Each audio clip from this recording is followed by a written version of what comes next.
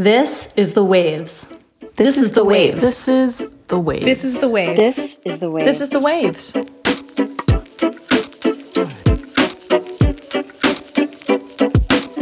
Welcome to The Waves, Slate's podcast about gender, feminism, and governors who have to give back their Emmys. Every episode, you get a new pair of women to talk about the thing we can't get off our minds. And today, you've got me, Susan Matthews, news director of Slate, and the editorial director of this podcast that you're listening to right now. And you've got me, Christina Cauterucci. I'm a senior writer at Slate and host of the Slate podcast Outward. Hi, Christina. I'm so excited to be here with you. Yeah, under very unfortunate circumstances, given the topic we're discussing. Almost always unfortunate circumstances. So today we're going to be talking about Andrew Cuomo, who left the governor's mansion in New York this week after a months-long investigation into accusations of sexual harassment from several former staffers. That investigation yielded a report that was so damaging that even Cuomo, who has been weathering scandals by simply toughing them out for years and years, couldn't keep doing it. I'd like us to talk through why it took so long until all of a sudden it didn't for him to leave and step down. And I'd also really like to talk about what this particular sequence of events could and should teach us about where Me Too is right now. And lastly, we're going to talk about a part of this scandal that I actually think is the most interesting and fascinating aspect of all of this, which is the effect that Cuomo's exit has had on Time's Up, which is a pretty glitzy organization that launched soon after the Me Too movement itself and is headed by many famous women, one of whom had to step down in the wake of the Cuomo scandal, and we're going to get into all of that in a minute. So I think the reason I've been interested in this case specifically is because I think that we'll be able to unpack some of the questions that I've had for a while, like, is journalism still enough to take down a bad man? Should it be? And how much are women getting blamed for their efforts to further Me Too, even though men are obviously much more universally the perpetrators of sexual violence and harassment? Christina, why did you want to talk about Andrew Cuomo? I feel like we've talked a lot personally about the more thorny questions around Me Too, which is basically what happens now, you know, when accusations come up, what comes next. But I've also been kind of stuck in a thought spiral about this Cuomo stuff because no one is walking away from that governor's office unscathed. And I think that is true of a lot of instances of workplace sexual harassment. It implicates everyone who's victimized by it, who is left wondering, you know, did they provoke it? Did they respond firmly enough to stop it? Everyone who witnesses it. There are always people in the workplace who have to decide whether they want to risk their own careers to try to hold the perpetrator accountable. And especially in politics, it implicates everyone who has been an ally to the perpetrator, which, you know, politicians always have plenty of allies, people who have told themselves, in some cases, like perhaps the women who led Time's Up, that, you know, the ends justify the means. They're going to maybe decide to align themselves with an imperfect leader because he could possibly do some good and help advance their cause. So that's why we're seeing the aftershocks of the Cuomo investigation touch a lot of seemingly unrelated corners of progressive politics and seemingly unlikely corners, I would say. Yeah, definitely. Cuomo, like, kind of proactively used feminist legislation and all kinds of things as a defense mechanism for a really long time. So I think that that's exactly right, and is such an interesting part to get into. Like, what is the deal these women made, and was there a world in which it actually did pay off, and what do we think happened, and how are they feeling about it now? So we're going to talk about all of that and more right after the break.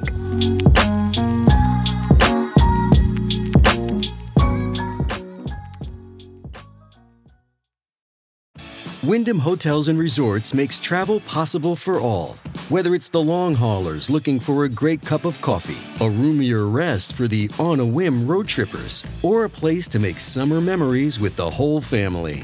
No matter who you are, where you're going, or why, with 24 trusted brands to choose from like La Quinta, Days Inn, and Super 8, your Wyndham is waiting. Get the lowest price at WyndhamHotels.com. Restrictions apply. Visit website for more details. Welcome back to The Waves. So, Christina, Andrew Cuomo announced he would resign a couple weeks ago. Let's listen to a clip of that. I do hug and kiss people casually, women and men. I have done it all my life. It's who I've been since I can remember. In my mind, I've never crossed the line with anyone. But I didn't realize the extent to which the line has been redrawn. What did you make of this speech? Funny you should ask. I actually published a piece on Slate.com about this very speech. You don't say. This seemed like he was pulling from the greatest hits of men who've been accused of sexual harassment over the past couple years. But most egregiously, I thought, was his contention that the line of appropriate behavior has been redrawn so quickly that he couldn't possibly be asked to keep up. You know, that was sort of the original excuse that Harvey Weinstein and his lawyer brought up when women made those public allegations that, you know, he was an old dinosaur, he was trying to learn new ways, but it was so hard for him. I think this is particularly absurd coming from Andrew Cuomo because he has extremely publicly aligned himself with the Me Too movement, the Time's Up organization, feminists trying to get legislation passed to beef up accountability measures for sexual harassment. So it would be a stretch to think that any male politician especially could have not known that, you know, it wasn't okay anymore and pause there to recognize that it never was. But especially this man who has made such a big deal of, you know, what an ally he was to the feminist movement. He must think we're all fools. Yeah, I was so struck by in this speech, and then also today, I think today is Tuesday that we're recording this, and it is his actual last day in office, or maybe he left last night at 11:59. So he gave one last speech, and he's so married to the idea of himself as the good guy. And himself as the good guy has taken on so many different manifestations. Like, he was such a visible governor during the pandemic. He was hosting these daily news briefings, and he can't get over his own self-image as exactly that. And I thought that was really present both in the speech in which he announced that he was resigning. In fact, the thing that I remember about it was that until he actually resigned, it just didn't sound at all like he was resigning. It was like a classic, I'm Andrew Cuomo, I'm the man kind of speech. And I just think that he has such an obvious complex about having to present outwardly as the good guy. And then within his workplace, it's so clear based on all of the reporting that we've read that he's such an aggressive bad guy. And the thing that I think is so interesting about him is that it's not even just the sexual harassment. It's the coercion and the covering up and the bullying and the, like you said at the top of this episode, the toxic environment that exists as a result of what he's doing and what he has to do to kind of maintain the power that he wants to have.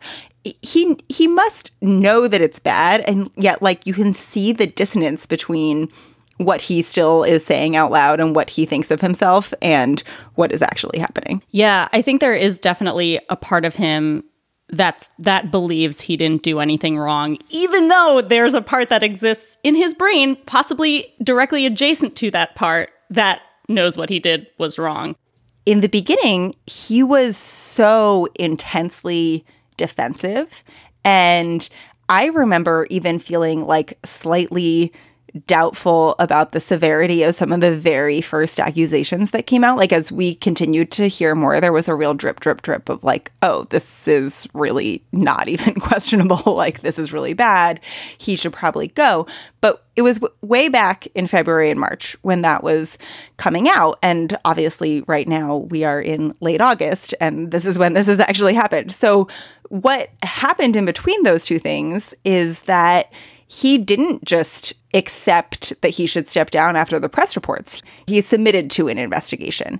And I wanted to talk about a piece that I actually edited at the time that one of our colleagues, Dahlia Lithwick, wrote. And she argued in the piece, and this is something that we've been talking about together for a long time, about the process around these things. She argued in the piece that actually it's better for the Me Too movement overall for Andrew Cuomo to not step down immediately when allegations of sexual harassment surface, because what we actually need as a movement is for there to be some sort of reliable process that we can lean on in all of these circumstances. And I think that it's really sound logic. I think that it's correct. But I remember when I was publishing it at the time, the main thing that I felt was, I can agree in principle that this is correct, but I can also look at this situation and really feel like, oh, the way that he's acting means that he's just going to figure out how to weather this. There's going to be so much time that passes in between now when these really juicy reports and details and like awful stories are coming out and when the investigation concludes. And like, he's just going to take advantage of that time to let it recede from people's minds and to learn what to do that's effective. The fact that they're doing the investigation is right, but like, I think that I thought that he wasn't going to be actually taken down by the investigation either. Do you remember how you felt either about the piece or about the fact that this investigation was started, or like in May when you were like, what's happening with Andrew Cuomo? Yeah, it's funny. I didn't remember that those first allegations came out so long ago and that he remained in office for such a long time afterwards. I mean, I think Dahlia might have a little more faith in the investigatory process than I do. I mean, anybody who has studied the way sexual assault cases play out in courts knows that it is extraordinarily difficult to get a favorable outcome for victims in those cases. Investigations that don't take place around a court case, and even those that do, are only as good as the people who conduct them. You know, if we look at the Kavanaugh investigation, for instance, the Trump White House was the one ostensibly directing that. Thousands of tips went uninvestigated. Ethics complaints just sort of faded into the background and went unremarked upon. It ended up just sort of being more of an extra background check and not a true investigation. And I think in its worst form, one of these investigations would just mean sort of kicking the problem down the road a little bit, because at the end of an investigation that doesn't take place around a court case or a criminal indictment, there still needs to be a decision made at the end of it that subjective people who have some sort of interest in the case will have to make. So it's still just going to be a collection of people deciding what to make of this investigation. There's no set path forward at the end of it. I think that all of those fears are warranted, but my question for you is, like, how do you feel now on the other end of this specific investigation? I mean, this investigation, the Cuomo investigation, is the ultimate argument for there should be investigations, because at this point, like, the investigation was thorough. It feels irrefutable at this point. It left absolutely no room for dithering or doubt casting by any of Cuomo's political allies. It is the only reason he resigned. I don't think that, short of actual Joe Biden calling for his resignation, he would have. I don't think Joe Biden or, anyone else in any significant position of power would have called for his immediate resignation due to Cuomo's political power. I don't know. I think that there was something interesting that happened with this investigation in particular, and the fact that it was happening in tandem with the investigations into the nursing home deaths and like the general growing awareness of the fact that he was a bully, where I think that all of the things that I thought were going to work in his favor ended up backfiring and working against him. So I think that during this investigation, people just continued to get madder and madder at him, and he continued to just be out there in front of everything being like, I'm a good guy, because that's his deal. And everyone just watched it being like, no, you're obviously an asshole. We've read all these stories, but we're going to have them confirmed in this report. And then I just kind of feel like, particularly thinking about New York State politics and thinking about, like, I think one of the big things that factored into his decision was the fact that he really seemed to lose the state Senate and like they were going to impeach him. Mm-hmm. And he definitely had like a Nixon moment of being like, oh my God, they're going to kick me out. So I have to go out on my own. And so I kind of think that the things that I worried about the investigation really just totally flipped.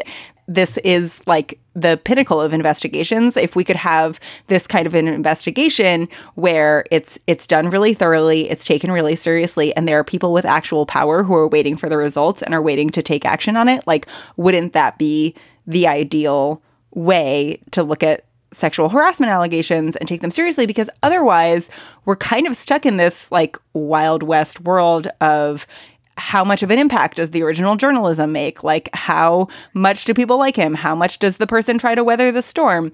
And so who's going to take their place if they do step down? Yeah, that's a huge one. So the two examples that I was thinking about that I wanted us to talk about in revisiting this now that we've been through, like, to me, this is the first example of an effective investigation. Like, I didn't even think of the Kavanaugh investigation as a example of an investigation because it so plainly was not an investigation. It was like a front, and it was the Trump White House and all of these things. But the two examples that I wanted to talk to you about were Al Franken, where the situation there, I mean, it's totally different because the Cuomo stuff is like taking place at a totally different time.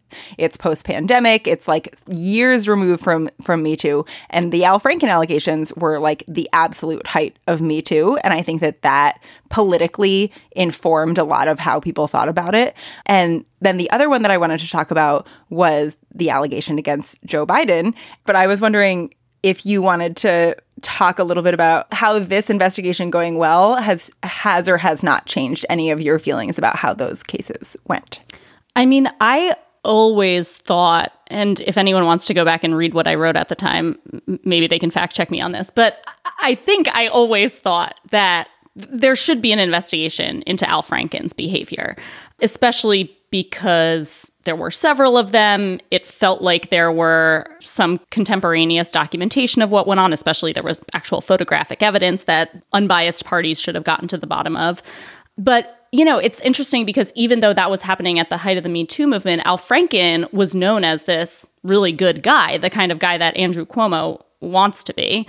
Whereas Andrew Cuomo was sort of already known as a bully and a bad boss. And so I think that made people feel better about him stepping down because it's sort of aligned with what people already thought about him. With Al Franken, I think there's been a lingering bitterness among Democrats and liberals who think that, well, that all happened too fast. He was dealt a raw deal. And maybe he was, but I don't think there's a way to fully resolve that case in my mind because, and maybe this is, you know, credit to Dahlia's argument, there wasn't an investigation. And so it has left people at permanent odds about what happened to the point, you know, the person who has suffered the most from this has been Kirsten Gillibrand, who is still, you know, bears a dark mark in Democratic politics for her role in asking Al Franken to step down. Tara Reade, I think, demonstrates, I mean, she's a unique person in many ways, and her case had a lot of inconsistencies that we just haven't seen in a lot of the other accusations we're talking about. But I think she mostly demonstrates that one allegation of severe sexual harassment just isn't enough in this environment at this moment to take down an extremely powerful man.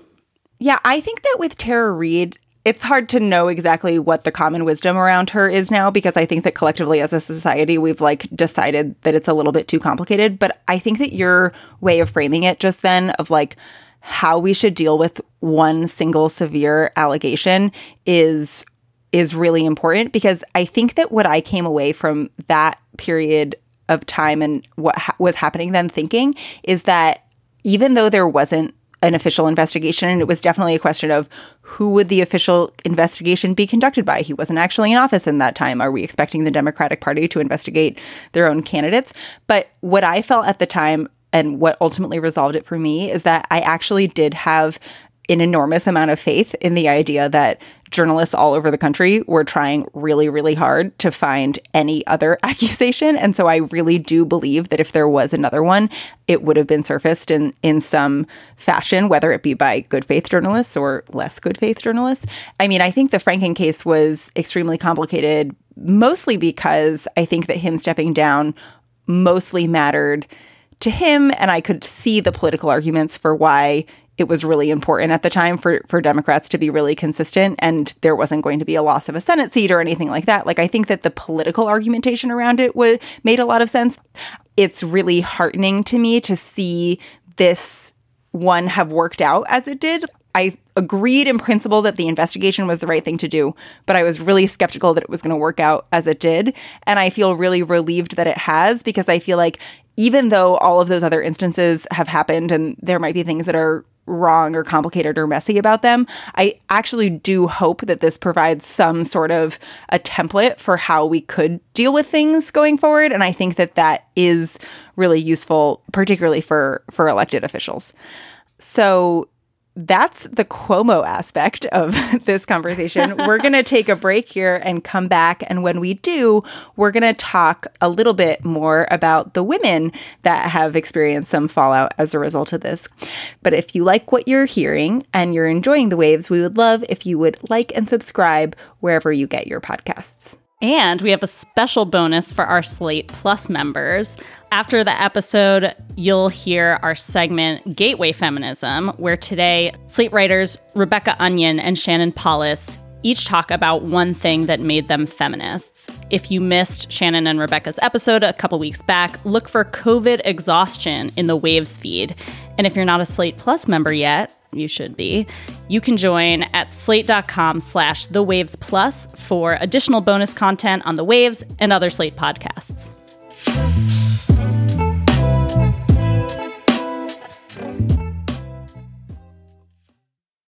Look, Bumble knows you're exhausted by dating.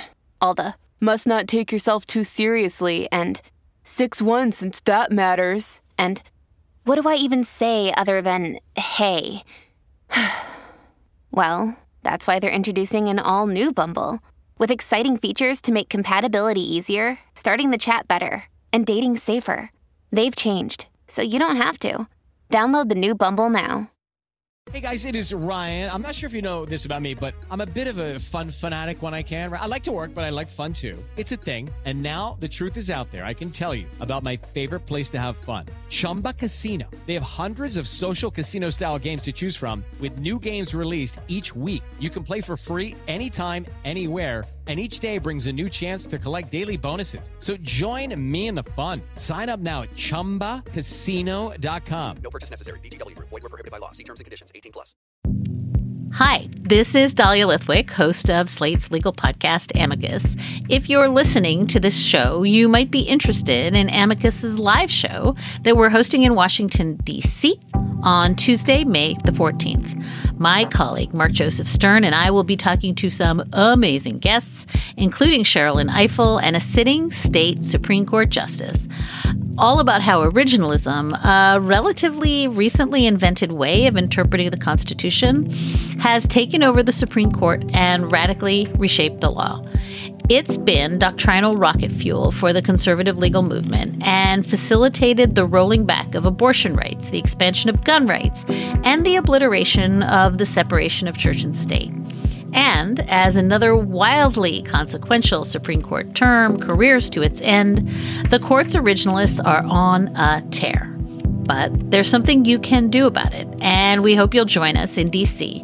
on May 14th to explore the possible pathways out of the current situation. Go to slate.com/Amicus Live for tickets. Welcome back to The Waves. Now we're going to turn to another aspect of this story, and that is how it has affected Time's Up. Now, Time's Up is an organization that was formed pretty soon after Me Too really unfolded in earnest back in 2017, and it's a nonprofit. And mostly what it's done concretely is raise a ton of money, like millions of dollars, for a legal defense fund that women from all different industries can access in order to get legal support for, making claims of sexual harassment. And so I think that this is a really straightforward and very smart idea. It was basically started by actors who realized that their field was getting so much attention because of the Weinstein stuff, and they were glitzy celebrities, and so they wanted to figure out how to make sure that this movement that was started was not confined to women who had the ability to lawyer up, essentially. But I think that we've seen this organization have some issues since it's been founded. So, Christina, do you remember your first introduction to Time's Up or what you thought of it? Yes. And I was a little skeptical of Time's Up at first, and not just because that's sort of my default mode, but also because when it comes to nonprofits started by celebrities, I'm always like, okay, why didn't you just give all of your money to someone who's already doing that work. And Time's Up actually has worked best when it has done that. You mentioned the Legal Defense Fund, which is operated by the National Women's Law Center. It's been extremely effective. That's a great organization that already had its networks built, its connections made, and was very well equipped to manage that fund.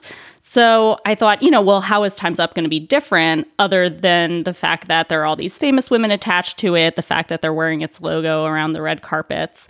But I think I was hopeful too, and I felt like it was possible that the Me Too movement, because it began in its modern form, there were so many revelations about men in Hollywood that I could have seen it being a real tipping point where women in Hollywood who had seen it all, suffered through it all, and maybe were pissed that they weren't making as much money as their male coworkers, in addition to having to suffer through and witness sexual harassment, maybe this would be the moment where they were actually able to seize power for themselves and, by extension, redistribute some of that power to women who needed it more than they did.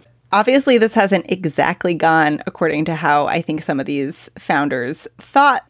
It's not exactly an implosion, but they're definitely on the defensive, and we're going to talk about that more in a second. But I wanted to start by talking about something that I read in one of the New York Times pieces about what's happening with Time's Up, and that was the expression, I learned it reading this piece, of trying to affect change by focusing on grass tops instead of grass roots. I had never personally experienced this theory before, but the theory is basically that rather than trying to affect change from the bottom and bring things up, the theory is that if you really just go to the people who are running the organizations and really convince them of the seriousness of the situation and of the importance of taking this as seriously as possible and addressing it within your organization, you can actually be much more effective much more quickly. So the way that this interacts with Andrew Cuomo is because the chairwoman of Time's Up is Roberta Kaplan, Robbie Kaplan, and she is a very well-known lawyer. She argued for gay marriage. That's kind of one of her most famous cases, and she's been very involved with Time's Up from the start. Turns out that she resigned in the past couple of weeks because she was advising Cuomo on how to handle these allegations and had even reviewed a letter smearing one of Cuomo's accusers. So the Times story takes pains to note that her feedback on that letter was, hey, maybe we shouldn't do that. And it also notes that the actual president of the organization, Tina Chen, who's kind of on this apology tour right now, basically participated in the same exact actions. The thing that I think that this has brought out for me is that Time's Up has always been very aligned with very powerful people. It's always been extremely aligned with the Democratic Party. And there have been issues that have come up with that before. The women who were involved in running this organization were raising tons of money for Joe Biden while he was being accused of sexual assault by Tara Reade. And it just raises to me several questions about, is this okay? Should Robbie have stepped down? Is it fair that she stepped down when the president did some of these same things? And I guess the main question that it raises for me, which I really don't know what exactly I think the answer is if we're existing in this world where we're finally taking men to task for what they're doing, how do you know which men to definitely avoid? And is it ever useful for a woman who's actually well versed in these things to offer support and advice to a man who is accused of sexual assault or harassment, and even to a man who has committed sexual assault and harassment? To your first question, is it ever okay to trust a man, basically? I mean, it's still true in progressive politics that change will not happen without the consent of white men, because they do hold disproportionate power in progressive politics even. Or if we just say Democrats, white men are disproportionately represented among Democrats when you consider the makeup of Democrats. So yes, you have to engage them in your issues. However, I think that where progressive organizations, especially those that are advocating on issues that are particularly salient for women, like sexual harassment, they've stepped in it when they have focused on the people and the politicians at the expense of the issues. So I think it's fine to say, this legislation that Andrew Cuomo happened to sign is really important. I don't think it's okay to say Andrew Cuomo's a hero of the Me Too movement, or, he's an amazing feminist ally. Anytime I hear someone call someone an ally, I think, you don't know everything that they've done. When you bestow a definitive label on someone like that, as many of these people have done when it comes to Andrew Cuomo and or other men, that's when you set yourself up to fail. And I think this also demonstrates one of the pitfalls of a grass tops movement, because when you staff your organization and stock your board with rich, powerful people, they have longstanding connections and allegiance to other rich, powerful people who are people with the capacity to abuse power and riches, and possibly have. And so if you have people in those positions of power in an organization like Time's Up that you've brought into your organization in part because of those connections, I think you need to make sure that those people are willing to sever connections for the sake of the cause. I think Roberta Kaplan wasn't willing to do that. Neither was Alphonso David, who's the head of the Human Rights Campaign, who was also involved in looking at this letter that never got published, whatever, that was going to smear one of Cuomo's accusers, and who actually leaked her personnel file to Cuomo's office, who then sent it to the press to try to discredit her. These are people who are progressive leaders. When you're Roberta Kaplan and you are leading Time's Up and you choose to allow your firm to represent Melissa DeRosa, Cuomo's top aide, who was possibly the person most responsible for trying to cover up and justify his behavior besides him, she would rather represent her than continue in her position at Time's Up. When you're somebody who's leading a principles-driven organization, your principles are all you have. And a situation like this will make people question them. Yeah, I think that ultimately helps clarify where I come down on this, because all of this sort of, at first when I was thinking about it, it really reminded me a little bit of the debate that was had over whether Harvey Weinstein deserved legal representation. And part of that debate was because the lawyer who was representing him also worked as an academic house advisor at Harvard. And I think that whole conversation makes me realize that where I come down on this issue is that it's totally acceptable to say that as a woman, you are allowed to give Cuomo advice about how to deal with these allegations. It might be true that you're giving him good advice about how to deal with these allegations. We do actually need to deal with men in the world still, as you point out. But I think that where I come down is that the thing that is the hardest is to try to do both at the same time. So you could support Time's Up and do that, but I think that it is really dicey to get into the place where you're actually leading Time's Up and then doing that. I think that the issue for me is that it's just tricky for anyone to do both of those things at the same time. And that doesn't mean that I think that we should all have a perfect spidey sense about who's actually guilty of things before we have any proof on those matters. I don't think that we can expect everyone to be able to make the right choices all the time. But I just think that in this situation, if we're going to look at an organization like Time's Up and be able to trust it, that is really important. And the other thing that I have felt a lot that you mentioned too while reading the reporting about this is that it's all kind of about some of this internal squabbling and if everyone who is involved has the shiniest, best credentials. But the most depressing thing to me was just from a low-level staffer who had left after, I think, less than a year there, who just said this organization was not focused on what to do to help survivors. This organization was focused on many other things, but that wasn't the focus. And I think it's hard because, Cuomo did sign good bills into law, and like he extended the statute of limitations on accusations of rape, and those things are important. But I think that you can figure out how to support legislation like that and not have to support the politician himself. Right. And I think there are certain things that are specific to this Time's Up case that feel particularly egregious to me. One of them is providing their statement to Cuomo's office before it was released to the public. What did that mean materially? Did Cuomo have a head start on some kind of response? No, he didn't even issue a response because the statement was so bland that he didn't even need to respond to it. But to me, that is a betrayal of the people you're supposed to be protecting, and a little bit of an answer to the question of what side are you on. You talked about it's okay to perhaps provide counsel to somebody who has been accused of sexual harassment or somebody who may have actually sexually harassed someone.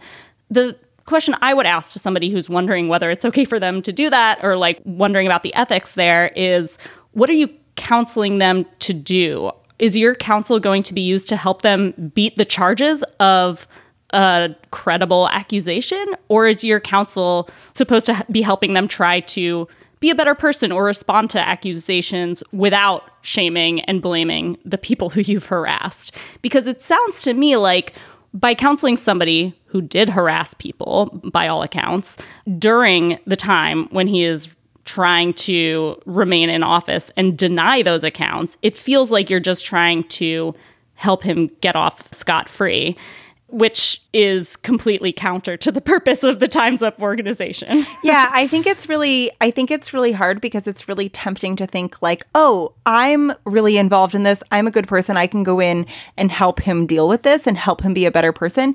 And I think that, like we were talking earlier about how the Cuomo investigation is like almost a novel example of an investigation going well. One of the things I've been long obsessed with is the idea of on-ramps. And by that, I mean like, okay, so somebody is accused of something like this. They admit that they did it, and like, is there a world in which they can make some sort of amends for this and like come back into public life? And I don't think that everybody will ever be satisfied, but like they at least try, and like many people can decide that they've done it. I really don't think that we've seen a great example of that.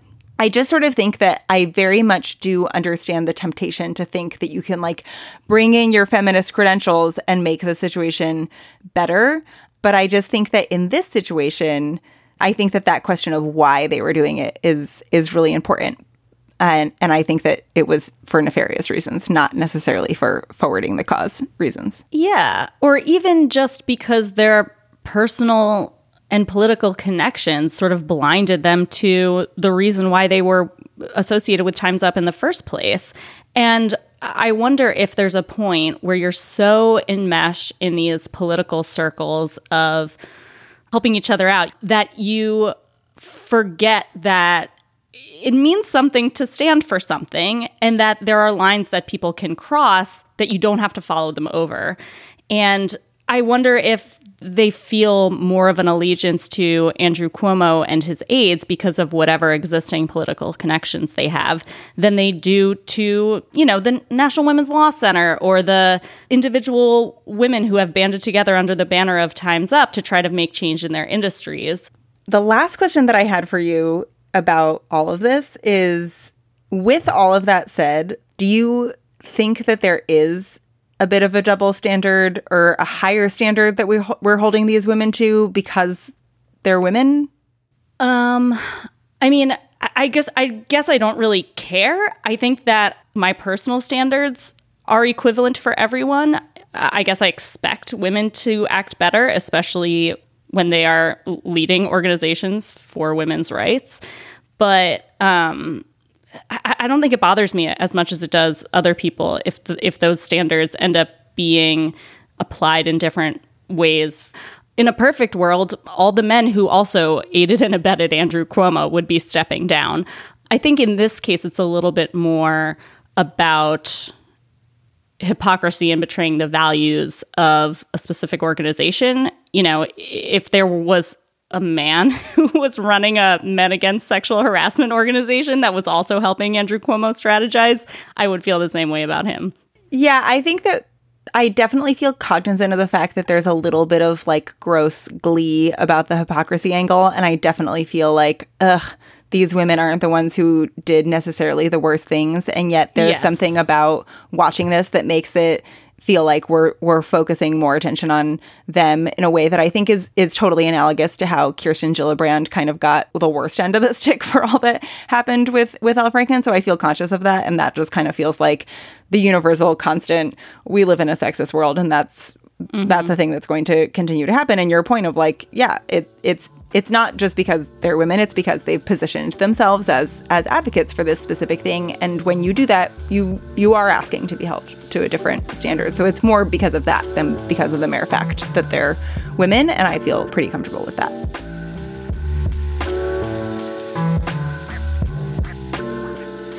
So before we head out, we wanted to give some recommendations. Christina, what are you loving right now?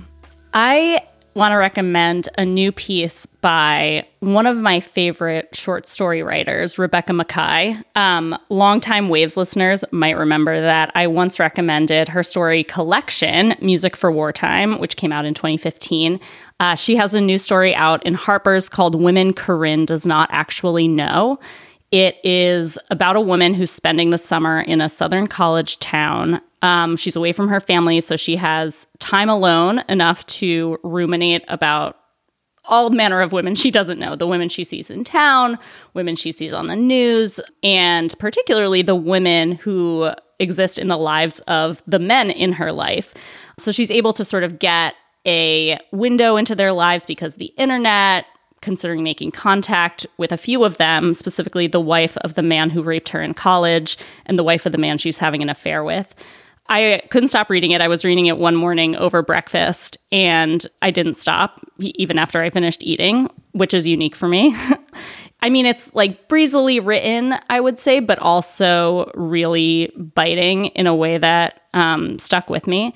And I really like stories that give me a new way to think about things I already do, and this is definitely one of them. What are you recommending, Susan? Well, first, I just need to note that story is open in my tabs, and I haven't started reading it yet, but I'm definitely going to read it now. Yeah, do yourself a favor. I mean, block off some time because you're not going to want to stop reading it. Okay, I won't do it over breakfast.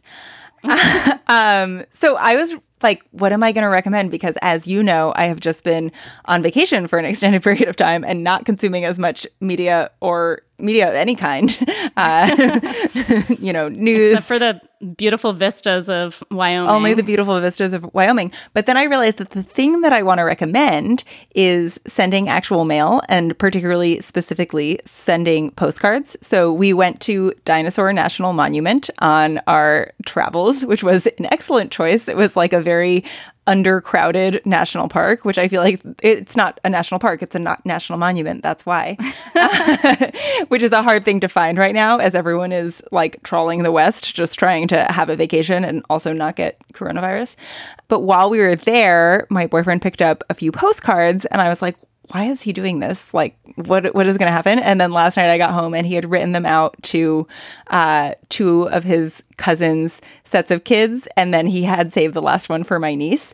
And they're like dinosaur bones. And all of those kids obviously are super into dinosaurs. And we paused and wondered, like, are these children going to like think that one piece of paper that we're sending them in the mail is interesting? But I remember that my niece definitely like does drawings and does crafts and sends them to family members in the mail. So I'm very excited to send her and the other boys these postcards. And so that is my recommendation for this week. Oh, that is so sweet. So you are of the belief that postcards don't need to be sent while you're on vacation? Certainly. Absolutely not. I feel fine about sending it afterwards. The oldest child in this situation is 6. He's not going to know.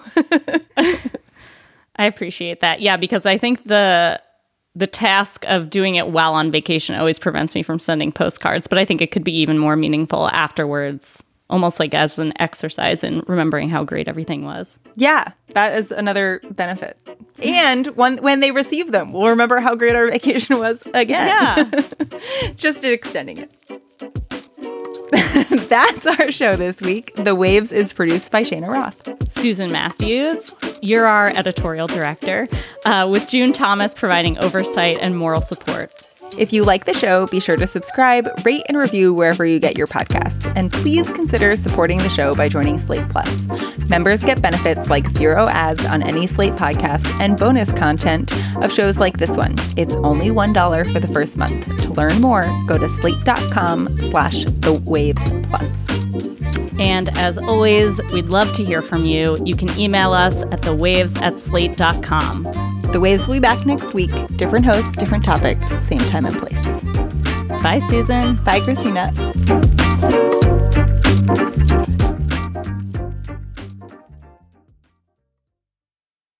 Hello, it is Ryan, and I was on a flight the other day playing one of my favorite social spin slot games on ChumbaCasino.com. I looked over at the person sitting next to me, and you know what they were doing?